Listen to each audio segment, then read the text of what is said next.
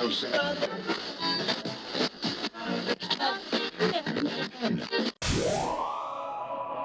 are now in sync with InfoSecSync. Hello, and welcome to the 26th episode of the InfoSecSync podcast, where we keep you in sync with the ever-changing world of information security. I'm your host, Matt Morris. And I'm your host, Nick Thomas. And give us 60 minutes, and we will keep you on top of the latest security news and help you gain CPEs while tuning in. InfoSecSync is brought to you by VicTech.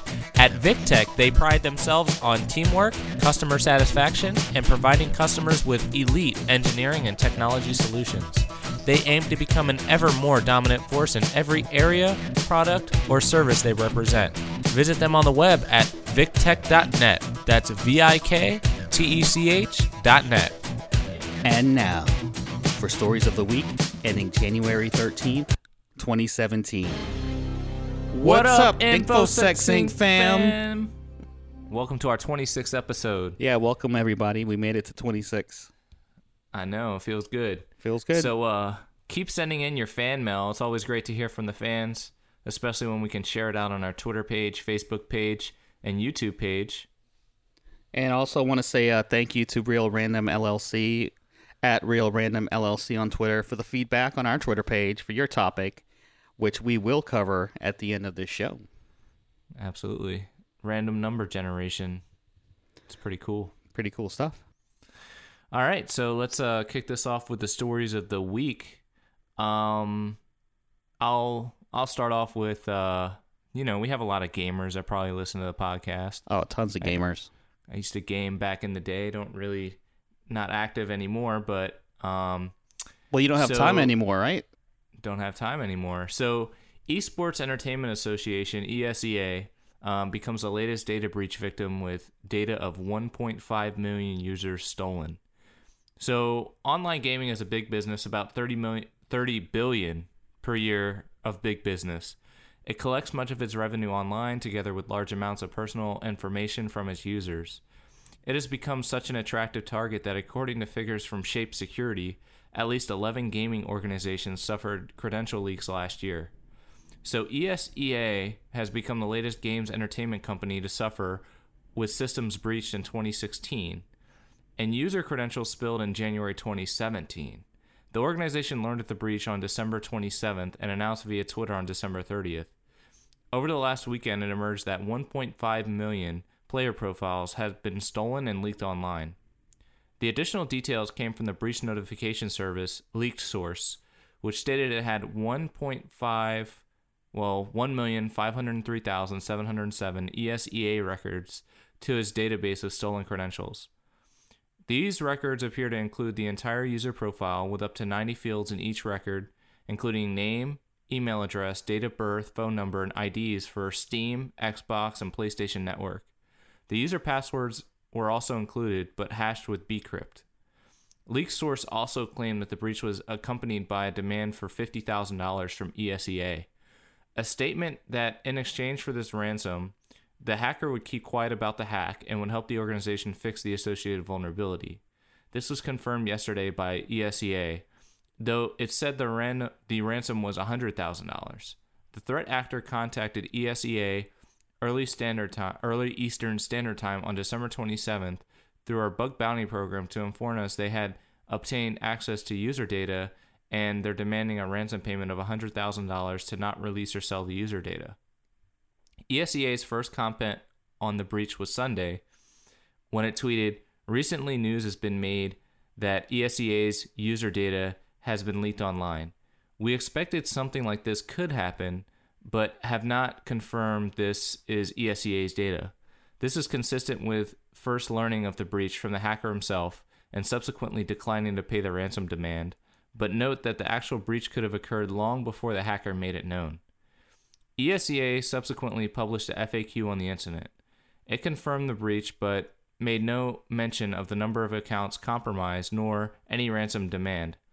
It stated that a large portion of the ESEA's community members' information, including usernames, emails, private messages, IPs, mobile phone numbers for SMS messages, forum posts, hash passwords, and hash secret question answers, could have all been exposed. the passwords and secret answers have been hashed, this doesn't guarantee that they cannot be cracked, but should keep strong passwords safe. One concern comes from the extent of additional personal information available to the hacker and apparently in plain text. This would enable compelling phishing attacks to be crafted since names, ages, geolocation, and email addresses are all available.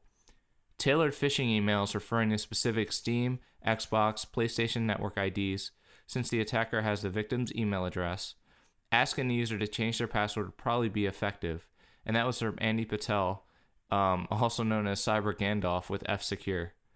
So ESEA confirms this in its FAQ and advises users to change your passwords, security questions, answers for any other accounts which use the same or similar information and that you use for your ESEA account, and review any such accounts for any suspicious activity. Additionally, be cautious of any unsolicited communications that ask for your personal information or refer you to a website asking for personal information. So Security Week has asked ESEA if it will take any special measures to reduce the likelihood of users reusing existing or previously stolen credentials, and will update this post on Security Weekly or Security Week with any response that they receive. ESEA, like many game organizations, collects revenue by way of online subscription from its users. It does not, however, store any sensitive payment information, credit card, bank account, etc. So any payments made on the ESEA website may not have been compromised. That was my next question, Matt. They took all that information, but the one that really counts is the money. So, right. I'm not going to pay you. Yeah, exactly. It's definitely a bad state of affairs, but, nevertheless, the personal data stolen is of high value. Account names and password hashes were included in the leaked data, although the password hashes are based on bcrypt, so they're not brute force searchable. However, F-Secure's Patel told Security Week, with an account name, an attacker could attempt to brute force or at least guess commonly used passwords, which probably gets them access to some accounts considering 1.5 million records were leaked. From there, an attacker can try the same credentials in Steam, Xbox Live, PlayStation Network, etc., since, users typically use the same passwords and logins in many places. All the time. Luckily, a lot of gaming services use two-factor authentication, so there's added protection for those gamers who enable that feature. What's interesting, Patel added, is that the attacker chose to publicize the leaked data in return for a ransom instead of the threat of sabotage. As it is, ESEA decided that a public leak of their customer database wasn't worth the $100,000 payout. Had the attacker threatened it, and this gets me right here, had the attacker threatened to disrupt a high-profile tournament, ESEA's latest tournament was co-sponsored by Mountain Dew, for instance, ESEA might have approached the threat in a different way, and the attacker might have received his payout. ESEA claims to have located and fixed a vulnerability that was used by the hacker, and the incident is being investigated by the FBI. That's crazy. So basically they said, you need to try again during this time frame if you want to be successful and actually get a payout. Yeah, so all you hackers out there, do it during that tournament, because then they'll have money. Yeah, so you're telling me that because it could have disrupted a tournament, which messes with the advertising money that you receive from like a Mountain Dew. That's what they hear about. Yeah, that's what they care about. They don't necessarily care about the fact that 1.5 million passwords that were hashed, but also the secret question and answers. That's pretty big too, because I think that's more reused than a password, for instance. Mm-hmm. So yeah, definitely. I thought that last part was very interesting to see how ESEA approached the situation, but it seems like they followed the proper procedure for breach disclosure. It just doesn't appear to me that they have kind of like a vested interest in protecting the security of their users. Well, the good part that they do is there's no financial or monetary amounts, showing anywhere in their system. So they're not going to get to those accounts, hopefully, unless they get in and start, looking around. And also, with something like this, it's not like email. So if your email was breached or hacked or whatever, right? That's something that you use on a daily basis. So you're more apt to change it and take care of it. However, something like a gaming service, some people may, especially since it's around the holidays, there may be a lot of people using it at that time, but then it kind of dwindles off and nobody's really using it for a while. But meanwhile, their information has been stolen. You're right, Matt, because last time we heard about this was the PlayStation network hack, and it was right after Christmas, and everyone got their new PlayStations and Xboxes. So it looks like it happens every year around the same time. Yeah, so definitely a trend there, or a potential trend there. But either way, so, man, cardiac devices?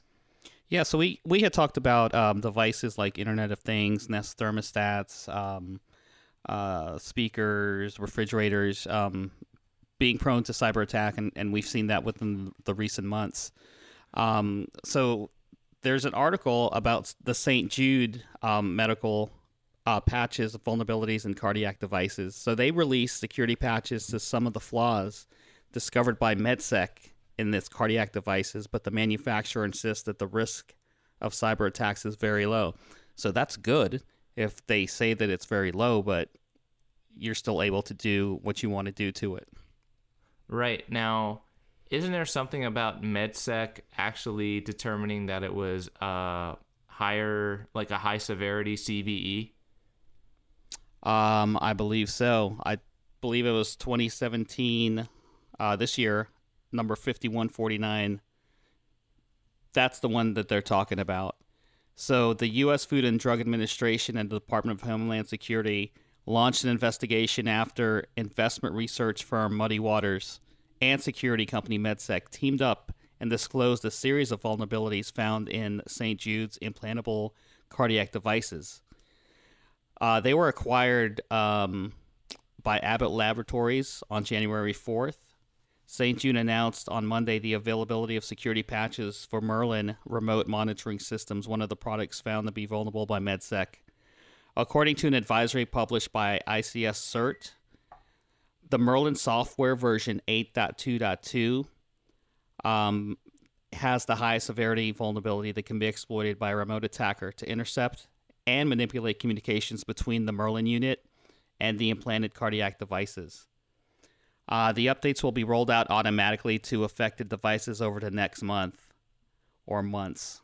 Muddy Waters and MedSec disclosed the vulnerabilities as part of an investment strategy, claiming that St. Jude puts profits before patients. St. Jude has refuted the claims and even filed a lawsuit against the companies. Third-party researchers have taken the sides of both MedSec and St. Jude in the matter. MedSec and Muddy Waters believe the patches released by St. Jude represent an acknowledgement of the vulnerabilities and pointed out that some of the serious flaws still have not been addressed, including ones that could allegedly allow hackers to, quote, control the implants. That'd be very dangerous. Absolutely. Not a good idea. Yeah. After vehemently denying its devices suffer security vulnerabilities and then suing us, St. Jude issued a statement today that effectively vindicates the research published by MedSec and Muddy Waters, said Carson Block of Muddy Waters Capital. This long overdue acknowledgement, just days after completion of St. Jude's sale to Abbott Labs, reaffirms their belief that the company puts profits over patients. It also reaffirms their belief that they had not gone public, St. Jude would not have remediated the vulnerabilities.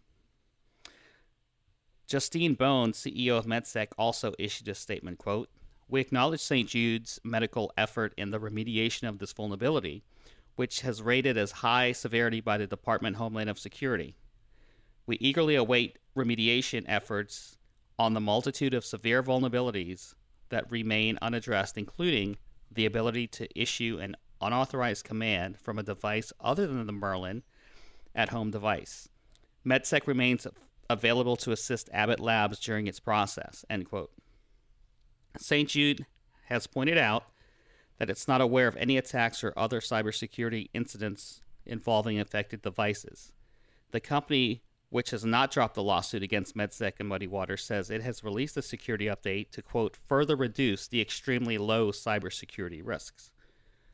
While ICS Cert classified the patch flaws high severity, it also said the weakness can only be exploited by a highly skilled attacker.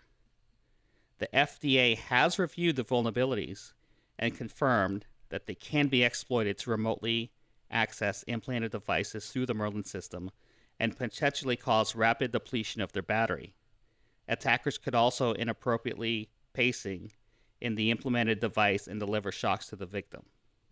However, the FDA has determined that, quote, the health benefits to patients from continued use of the device outweigh the cybersecurity risks, end quote. Wow, this is crazy. So I'm looking at the FDA.gov alerts and notice, and this was for the cybersecurity vulnerability identified in the St. Jude medical implantable cardiac devices and Merlin at home transmitter. So what I'm trying to figure out, the FDA... Okay, so it looks like, the altered Merlin at home transmitter could then be used to modify programming commands to the implanted device. Okay. All right, so basically the attacker would pretty much get after the Merlin at home transmitter if that's connected to like a laptop or a desktop or something like that. And then through that, when they update to the St. Jude medical implantable cardiac device, that's when they could push the new kind of firmware update or whatever that includes. You're talking about the device that's implanted, right? Yeah. Okay. So basically, the attacker can get on the medical Merlin at home transmitter and like mess, I guess, with the code there. Or I'm trying to figure out, does the device, the implantable device, have to be connected to the Merlin at home RF transmitter, and that's when the attack happens, or can the attack be kind of like pushed onto the Merlin at home device and queued up for next time it connects to the implantable cardiac device? You know, Matt, the only way to figure that out is to actually do a do a little clinic and do it ourselves. So how about we get the implanted device inside you, and we try to do the firmware updates. Yeah, okay. So, we'll try that. We can use the surgeon from Minority Report. I just got to make sure I don't get a rotten sandwich or some spoiled milk. So it says the St. Jude Medical Merlin at home transmitter uses a home monitor that transmits and receives RF signals used to wirelessly connect to a patient's implanted cardiac device and read the data stored on the device. The transmitter located in the patient's home sends the patient's data to his or her physicians via the Merlin.net patient care network using a continuous landline, cellular, or Wi-Fi connection. Okay. When connected to the Merlin.net patient care network, patients can direct their data to be uploaded or can be automatically uploaded. Uploading a patient's data to the Merlin.net patient care network allows his or her physicians to frequently receive, assess, and monitor the patient's implantable cardiac device function. But I don't know if they can push an update through the Merlin at home device. Or, I mean, for me, I would think that you would have to go into the doctor's office to get an update. You know what I mean? That's interesting. You know, the update direct to the device that's implanted? Yeah, I don't think they would allow. I think the Merlin at home is simply a information gathering device. But they're saying in this case that you can, yeah, either way, we probably need to look more into it, but yeah, it's kind of, I don't know. I'm trying to wrap my mind around how this attack would happen, but they didn't disclose that, kind of like understandably so, right? But I guess what I can do is look up that CVE and see what that says. Hold on. Well, you know what we'll do? We'll move on to the next story, and we will cover this next week and get some more information. That's true. I have the CVE up now, but I'll hold off. I'll do some research, and then we'll cover it next week. All right, sounds good. So what is the next story? Spora. So it's a ransomware that lets victims pay for immunity. Interesting. Yeah, so it's different than like CryptoLocker or, one of those other types of ransomwares. So this is a newly spotted piece of ransomware that allows users to not only pay to recover their encrypted files, but also for immunity from future attacks. So MSysOft security researchers warn about this. So dubbed Spora, the new threat appears to be the work of professionals, courtesy of well-implemented encryption procedures, a well-designed payment site. This is like pay-as-you-go for malware and ransomware. This is crazy. It's RAAS, RAAS. Ransomware as a service. As a service.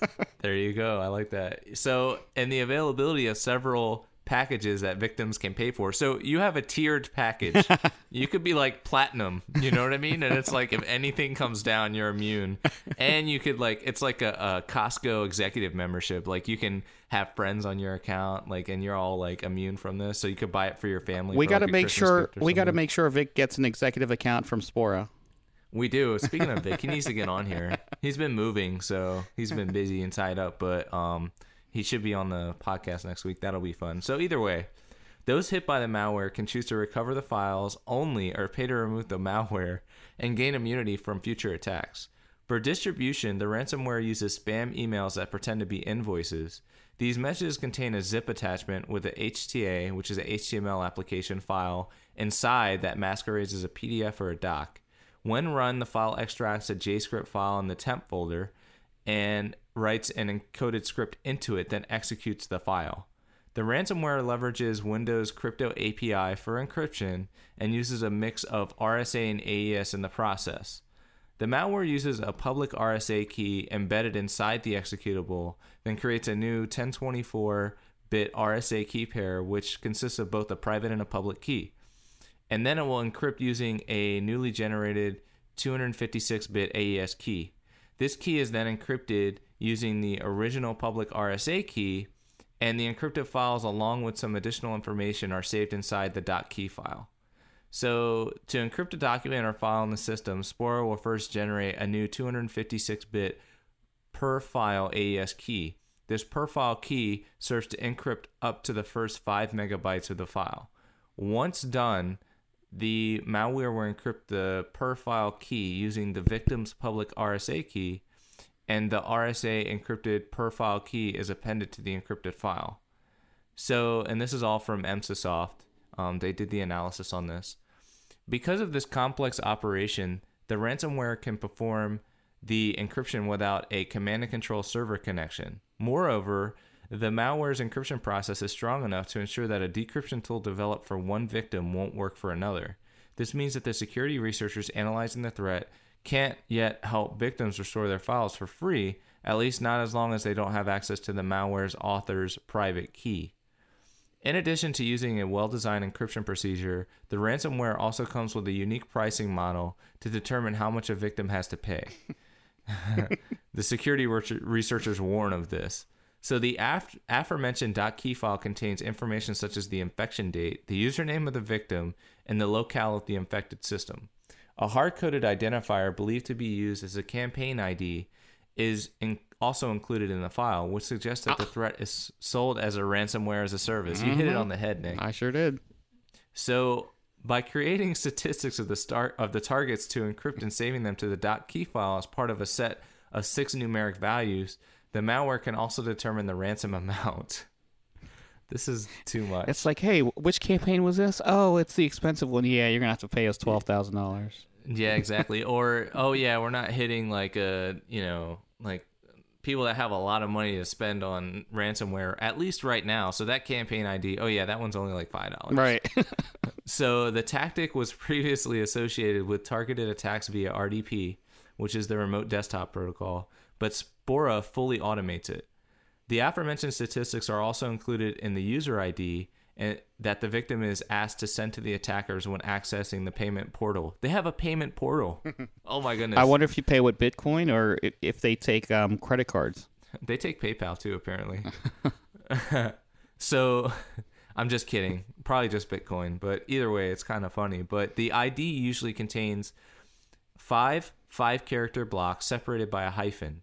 If the last block doesn't add up to 5 characters, it's padded with Y characters. Based on this, it is possible to track the number of files encrypted by Spora based on the ID alone. We are currently working together, and this is Security Week. We are currently working together with help platforms like ID Ransomware and No More Ransom in an attempt to gather statistics based on the identifiers contained in the uploaded ransom notes. The ransomware encrypts both local files and network shares and doesn't append an extension to them. What's more, the threat skips files located in specific directories as to ensure the infected machine continues to run. After the encryption, the malware drops a nicely designed HTML ransom note and a .key file, which the victim is required to send to the attackers for decryption. Oh my gosh. Wow. Unreal. This is like corporate ransomware right here. I don't know what to think about this one. It's crazy, but it's pretty ingenious in the sense that it's so organized that, you know, they're trying to make it a lucrative business, but the problem is it's illegal. I think the people that do it aren't in this country as well, so yeah, they're like, okay. So either way, it is kind of cool seeing the different mechanisms that were employed for tracking. They have a payment portal, you know, the algorithms, the keys.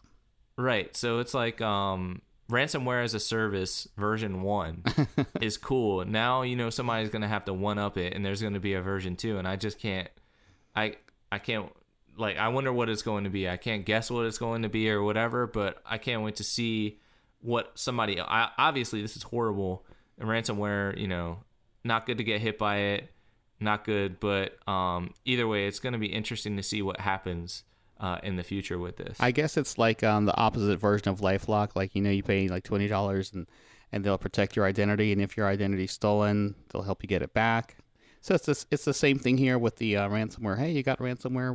Well, you can remove it, or you can not have it at all. Yeah, so it's like file lock. Yeah.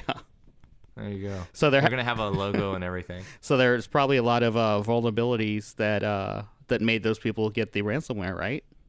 Exactly. And speaking of vulnerabilities, zero-day initiatives and things like that, isn't there something in the news about that? Yes, that the company Trend Micro zero-day initiative, they paid out $2 million for vulnerabilities last year. Oh, wow. Yep. They published 674 advisories and paid out nearly $2 million to researchers who submitted the vulnerabilities. And you can read about it in their 2016 retrospective report. ZDI encourages responsible disclosure through financial rewards, but the company does not resell or redistribute the vulnerabilities it acquires, and instead uses the information to protect tipping point customers against potential attacks even before a patch is made available. Of the total number of advisories, 54 described vulnerabilities that had not been patched at the time of disclosure, while the rest were successfully coordinated with the affected vendor. Researchers reported many flaws last year, but almost 43% of them were rejected by ZDI. The most interesting vulnerabilities reported through ZDI in 2016 affected Internet Explorer, 3382, Edge, 0158, Windows 7272, OS X 1806, Flash Player 7857, and Chrome 5161. Of course, those were the CVE numbers I was giving out there. 1806 was discovered at the company's own pwn-to-own competition. Several researchers stood out last year, including KDOT, which gave 30 advisories, B13OY, 18 advisories, RGOD, 15 advisories, and Stephen Seeley, 20 advisories. These experts have tens of other advisories lined up for public release as soon as vendors address the flaws. 12% of the published advisories are the work of ZDI's own employees. Of the 674 advisories made public last year, 149 vulnerabilities affecting Adobe products, representing 22% of the total. It's worth noting that the November Patch Tuesday updates released by Adobe for Flash Player addressed 9 flaws, all reported to the software giant. Surprisingly, the vendor with the second largest number of advisories, 112, is industrial automation solutions provider Advantech. Microsoft, Apple, Foxit, Oracle, SolarWinds, Trend Micro, HPE, and Google also made the top 10. ZDI's Dustin Childs said, one truly interesting fact centered on the rise in advisories for Apple products, which made a significant jump this year. While one representing 4% of advisories in 2014 and 2015, Apple products rose to 9% in 2016 with 61 advisories. It will be interesting to see if the trend continues this year. Currently, there are 379 advisories pending disclosure over the next 4 months, which indicates that the number of advisories published in 2017 will be at least the same as the previous year. A lot of advisories that went out. Definitely, and I think they got you with Delete Speak earlier. With B130Y. Oh, yeah, That's B-Boy. B-Boy. B-Boy. All right, so everybody loves data. The guy on Star Trek? No, like databases. Oh, databases. Got it. So nearly 33,000 MongoDB databases have been hacked as of today, and this is 2 days ago. That was Security Week. They reported on it. But the latest numbers associated with a series of attack campaigns have been picking up pace over the past couple of weeks. So what started as a seemingly isolated incident in December turned out to be a massacre targeting insecure, internet-exposed MongoDB databases worldwide. Now multiple actors are attempting to cash in on organizations' failure to properly secure their web-based databases. Initially, a single hacker was observed hijacking Mongo databases, stealing their content, and holding it for ransom. The hacker was asking for 0.2 Bitcoin ransom, which is about $163. And tens of organizations paid it within the first 2 weeks alone. Oh, wow. Soon after the initial round of attacks made it to the headlines at the beginning of the year, things escalated as more hackers decided to join the campaign. Currently, MongoDB databases are being attacked by nearly 24 hackers, and the pace at which databases have been hacked has increased dramatically. Within days, tens of thousands of Mongo databases fell to the massacre, as the numbers rose from only 10,000 on Friday to nearly 33,000 as of this morning, which was on Monday. According to a tweet from Capgemini's Niall Merrigan, the system database names are no longer at the top of the stats, as the ransom database names managed to climb to the leading position on Tuesday. These attacks are easy to perform because the exposed databases can be discovered using online tools, and installation aren't secured by default. That's your issue right there. Exactly. You gotta you gotta vulnerability assess. You gotta perform a vulnerability assessment and see what your attack surface is, especially if you're using default settings.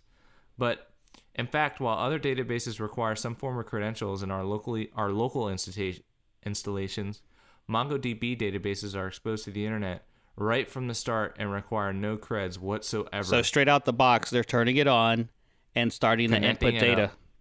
Yeah, they're starting to input data, they're connecting it up, and then they like connect it to other processes that dump data into the MongoDB.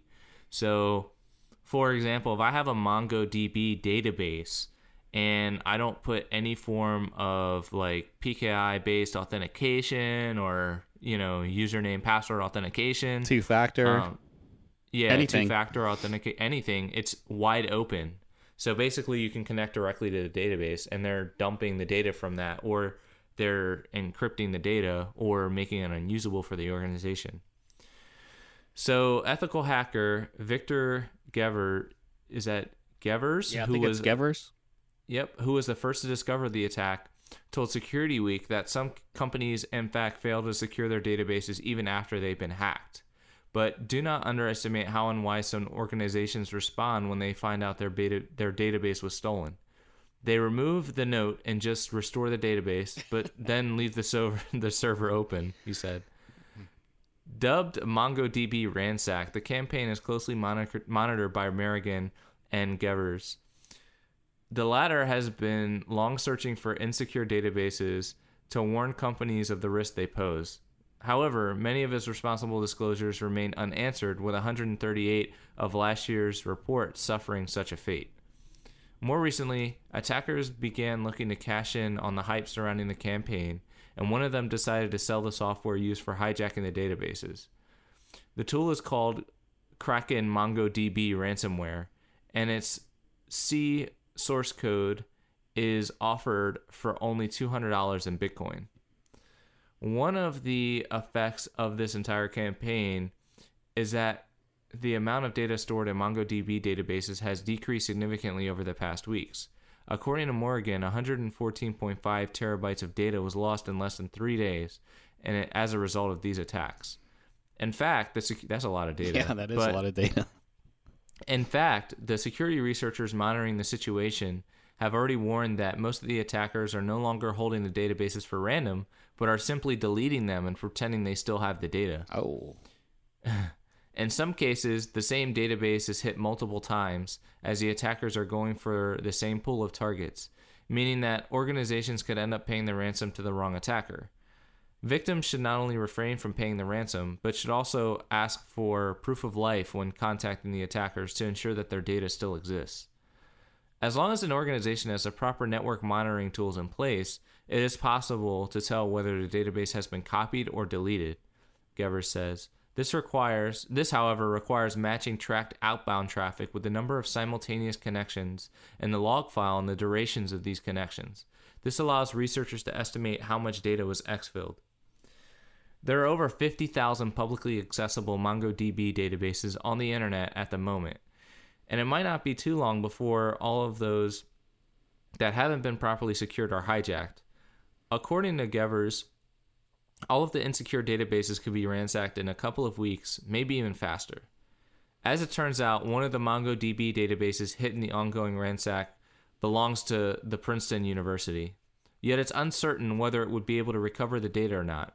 According to databreaches.net, which discovered the attack, the university hasn't commented on the incident as of now, and there's no info on what kind of information the affected databases included. While he wouldn't name any of the affected organizations that asked him for help so far, Gevers did confirm once again that they are from various industries, including IP, healthcare, online gambling, financial services, trading, and traveling booking. Many online services were also hit in the attack, the researcher said. In the meantime, organizations with MongoDB databases are advised to take the proper steps to secure their installations and ensure they don't fall victim to this attack. Last week, MongoDB published a blog post providing details on how admins can secure the databases. I know how you can secure it. You can get the Spora and use it as ransomware as a service, and you'll be fine. Yeah, you just have to be a platinum member. You just got to be a platinum member, and you're cool. Yeah, you have to have the executive membership. Oh my gosh. So DDoS. Yes. So tell us about it. Okay, so Security Week's Ram Mohan did an article, How to Defend Against DDoS Attacks. A distributed denial of service attack is every business's worst nightmare. One minute everything is ticking as normal, the next your infrastructure is hit by a tsunami of spurious traffic from across the internet. Legitimate users find themselves locked out. Your ability to do business online grinds to a halt, and there's not a great deal you can do about it, unless, of course, you prepare ahead of time. Nowadays, it's frighteningly easy for attackers to execute a DDoS attack. Botnets comprised of thousands of comprised PCs can be rented cheaply, and software capable of automating attacks can be acquired readily on the underground market. Attacks peaking at tens of gigabits per second have been recorded, and the size of peak attacks grows each year. A modest attack can be bought for less than $1,000. It's also quite possible for your site to become collateral damage in an attack against a third party you know nothing about. Witness Twitter, one of the internet's most highly trafficked sites, which found itself knocked offline for hours last August due to a politically motivated attack launched against a single user. While some evidence shows that massive brute force DDoS attacks are falling out of favor among financially motivated criminal enterprises, there are a few signs of a decline in DDoS more generally. DDoS attacks are so hard to stop that it's not unheard of for some companies to surrender to extortion attempts, quietly handling their attackers tens or hundreds of thousands of dollars in protection money in order to make the problem go away. Short of paying out, it's extremely difficult to completely prevent a determined DDoS attack, but there are 4 general measures organizations can take, both during system design and live operation, to mitigate the risk of genuine users and customers suffering disruption during an attack. Successful defenses involve using all 4 techniques. The first one is over-provisioning. Many DDoS attacks are brute force in nature, and over-provisioning is a brute force defense. Your opponent simply needs to throw enough traffic at you to overwhelm your capacity. You can reduce his chances of success and limit the impact on your users by provisioning for far more traffic than you would expect to receive during normal operation. You don't necessarily need a provision for a 40 gigabit per second attack. Not all attackers have botnets arsenals that large, but you should aim to prepare for traffic many multiples of what you experience in normal operations. Some people, when designing their networks, have a tendency to provision for their highest anticipated level of genuine traffic. An e-commerce site, for example, might provide enough capacity for a seasonal sales peak. This will really be sufficient to fend off a good-sized DDoS attack. If normal business means 60,000 visits per day, expect a DDoS attack to easily send that much traffic your way in 1 minute. That translates to 86 million visits in a single 24-hour attack. That's a lot of visits. A site only provisioned for 60,000 visits will quickly fall to its knees. A good rule of thumb when building out your hardware infrastructure is to provision for 10 times normal peak traffic. Work out the most amount of traffic you've ever had, multiplied by 10, and deploy sufficient hardware to cope with at least that level of activity. Similar rules apply to bandwidth, so you must ensure that your contract is flexible enough to permit traffic coming into your systems to, quote, burst to many times the normal volume. You don't want your connectivity provider to shut down all traffic to your site in order to prevent collateral damage to its other customers. Work out the largest amount of bandwidth your site has ever consumed under normal circumstances, then check that your contacts would allow a sustained burst of 10 times that amount. Keep in mind that handling that much traffic will take a hefty bite out of your checkbook too. The second thing is remote/redundant monitoring. If uptime is important to you, your business, chances are you already have systems in place to monitor the performance and availability of your site. But in-house monitoring systems can be of limited utility if they're under a DDoS attack as well. If a system designed to alert you when the network experiences problems sits behind the same bottleneck as the site it is monitoring, the alert probably won't make it to your phone or inbox in a timely fashion. When you're under attack, it helps to know that you are under attack, and quickly. A more reliable alternative is to subscribe to a third-party service that monitors your site around the clock from dozens of other places on the internet, evaluating its responsiveness from a genuine end-user perspective, and providing alerts to your phone when problems are found. These are usually the managed service providers. The third way, dump the logs. Your web server logs can't tell the difference between a genuine user and a botnet node. Both visits will usually be recorded in the same way. Even if your server is provisioned correctly and is able to recover from a DDoS attack flood, if its logs stack up, you can often add insult to injury if your server fails, because the logs become too large. While the log data could possibly be used for forensic purposes after the attack is over, its value is relatively limited. It's far more important that servers are able to respond to genuine users during the attack. If you find log files growing large quite quickly, you're faced with a choice between either keeping the data and losing the server, or losing the data and keeping the server. If your web server is mission critical and large log files are preventing you from recovering, your choice should be clear. Dump the logs. And the fourth one, know the people at your providers. While it's technically possible to locally configure network hardware to drop some malicious packets, ideally, you'll want the unwanted traffic throttled as close to the source as possible. This means that coordination with your upstream providers is a must. Unfortunately, if your opponent has done his reconnaissance properly, he will launch his attack at the most inconvenient time possible. There's a good chance that the text message alerting you to an incoming DDoS will arrive at 1 a.m. on Saturday morning, when both you and your regular ISP points of contact are off for the weekend. The normal support numbers you know to call might go to voicemail. The night shift staff may not have the expertise or authority to help, and automated ticketing systems may not be as comprehensively attended as they are during business hours. If you can't find anyone in a position to help you, then you're faced with the prospect of 2 or 3 days of compromised performance or just outright downtime. In these circumstances, it's essential to have the direct telephone numbers of clued-in people at your ISP's network ops center. If you know how to contact the right person to help shut down the attack, regardless of the hour, you'll experience far fewer headaches when a DDoS strikes. It's a truism that most security vulnerabilities are people problems. Fortunately, that sometimes also applies to the solutions. DDoS attacks are here to stay after all. They are cheap to set up and easy to implement. By appropriately deploying plans in these 4 areas, provisioning, monitoring, log management, and escalation, you should be able to hold down your own against all but the most determined and aggressive attackers. So some really good information there from Security Week's Ram Mohan on how to defend against DDoS attacks.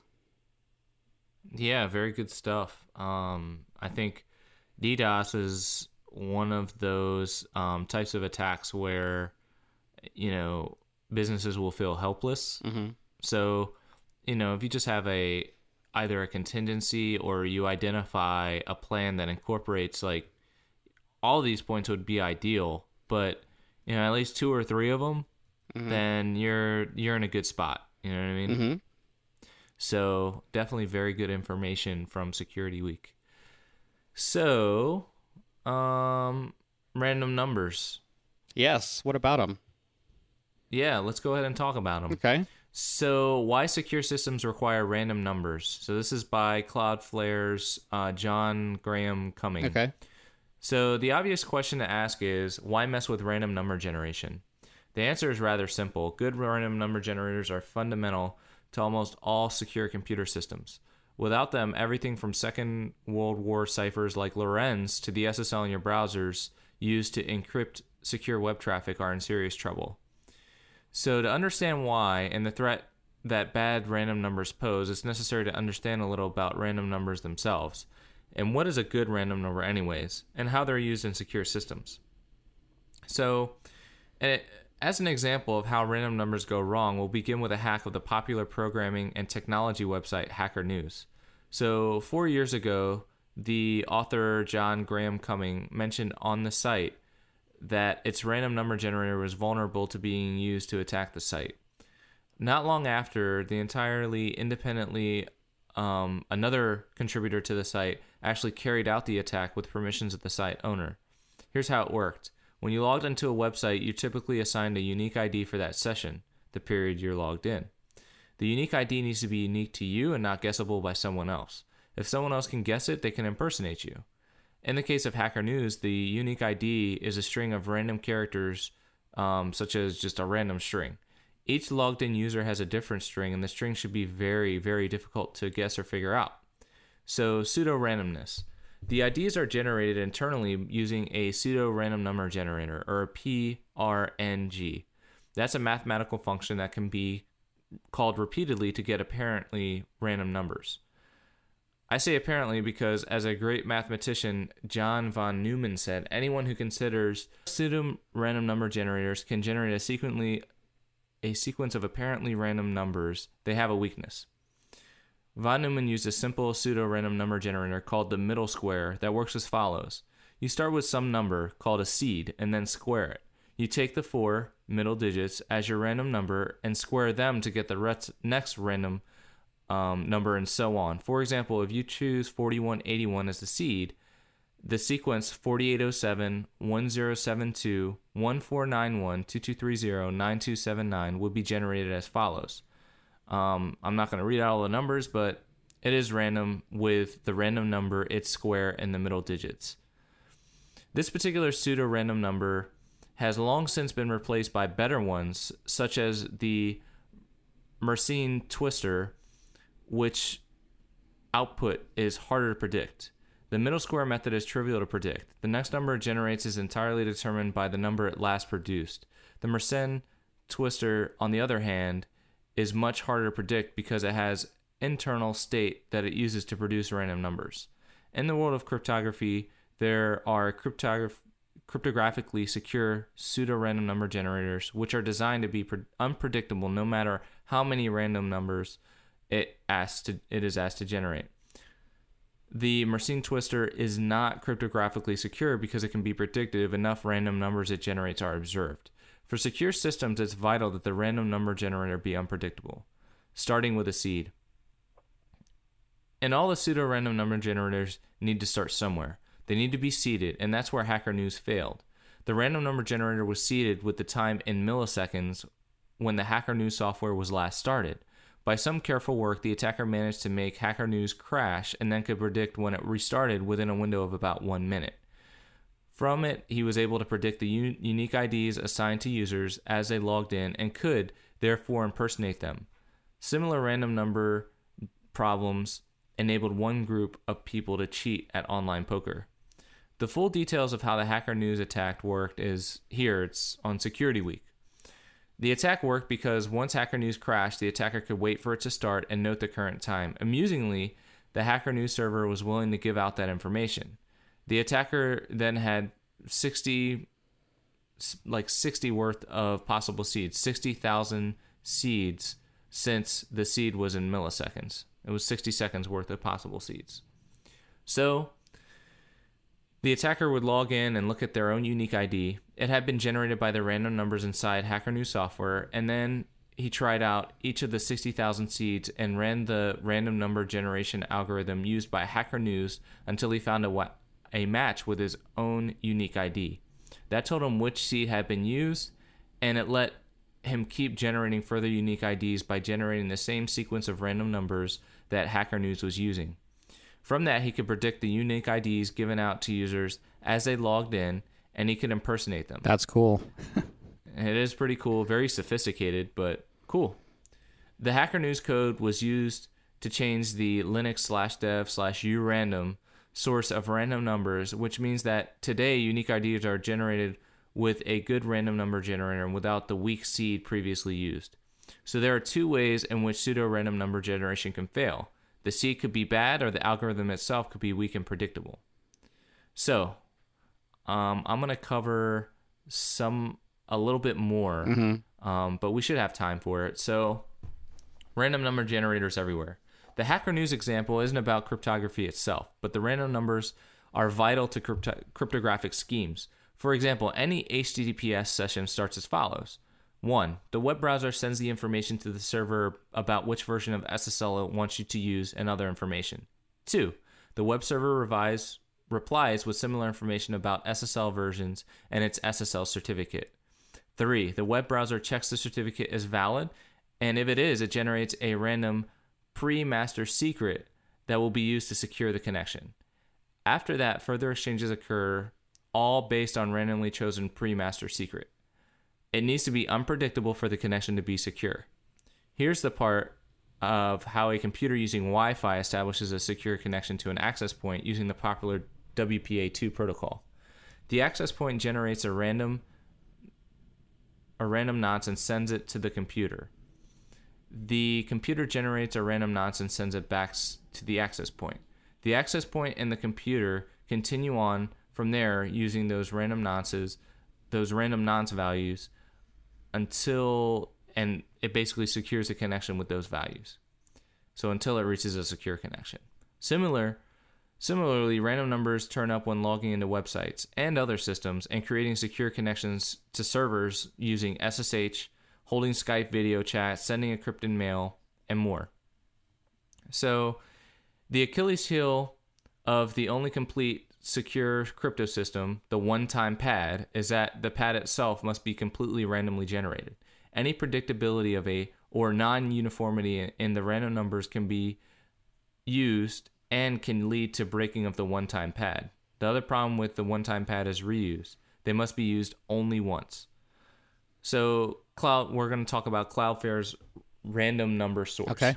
At Cloudflare, they need lots of random numbers for cryptographic purposes.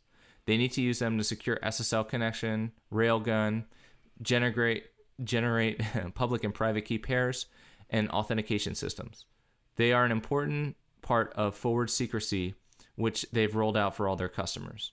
Cloudflare currently obtains most of their random numbers from either OpenSSL's random number generation system or from the Linux kernel.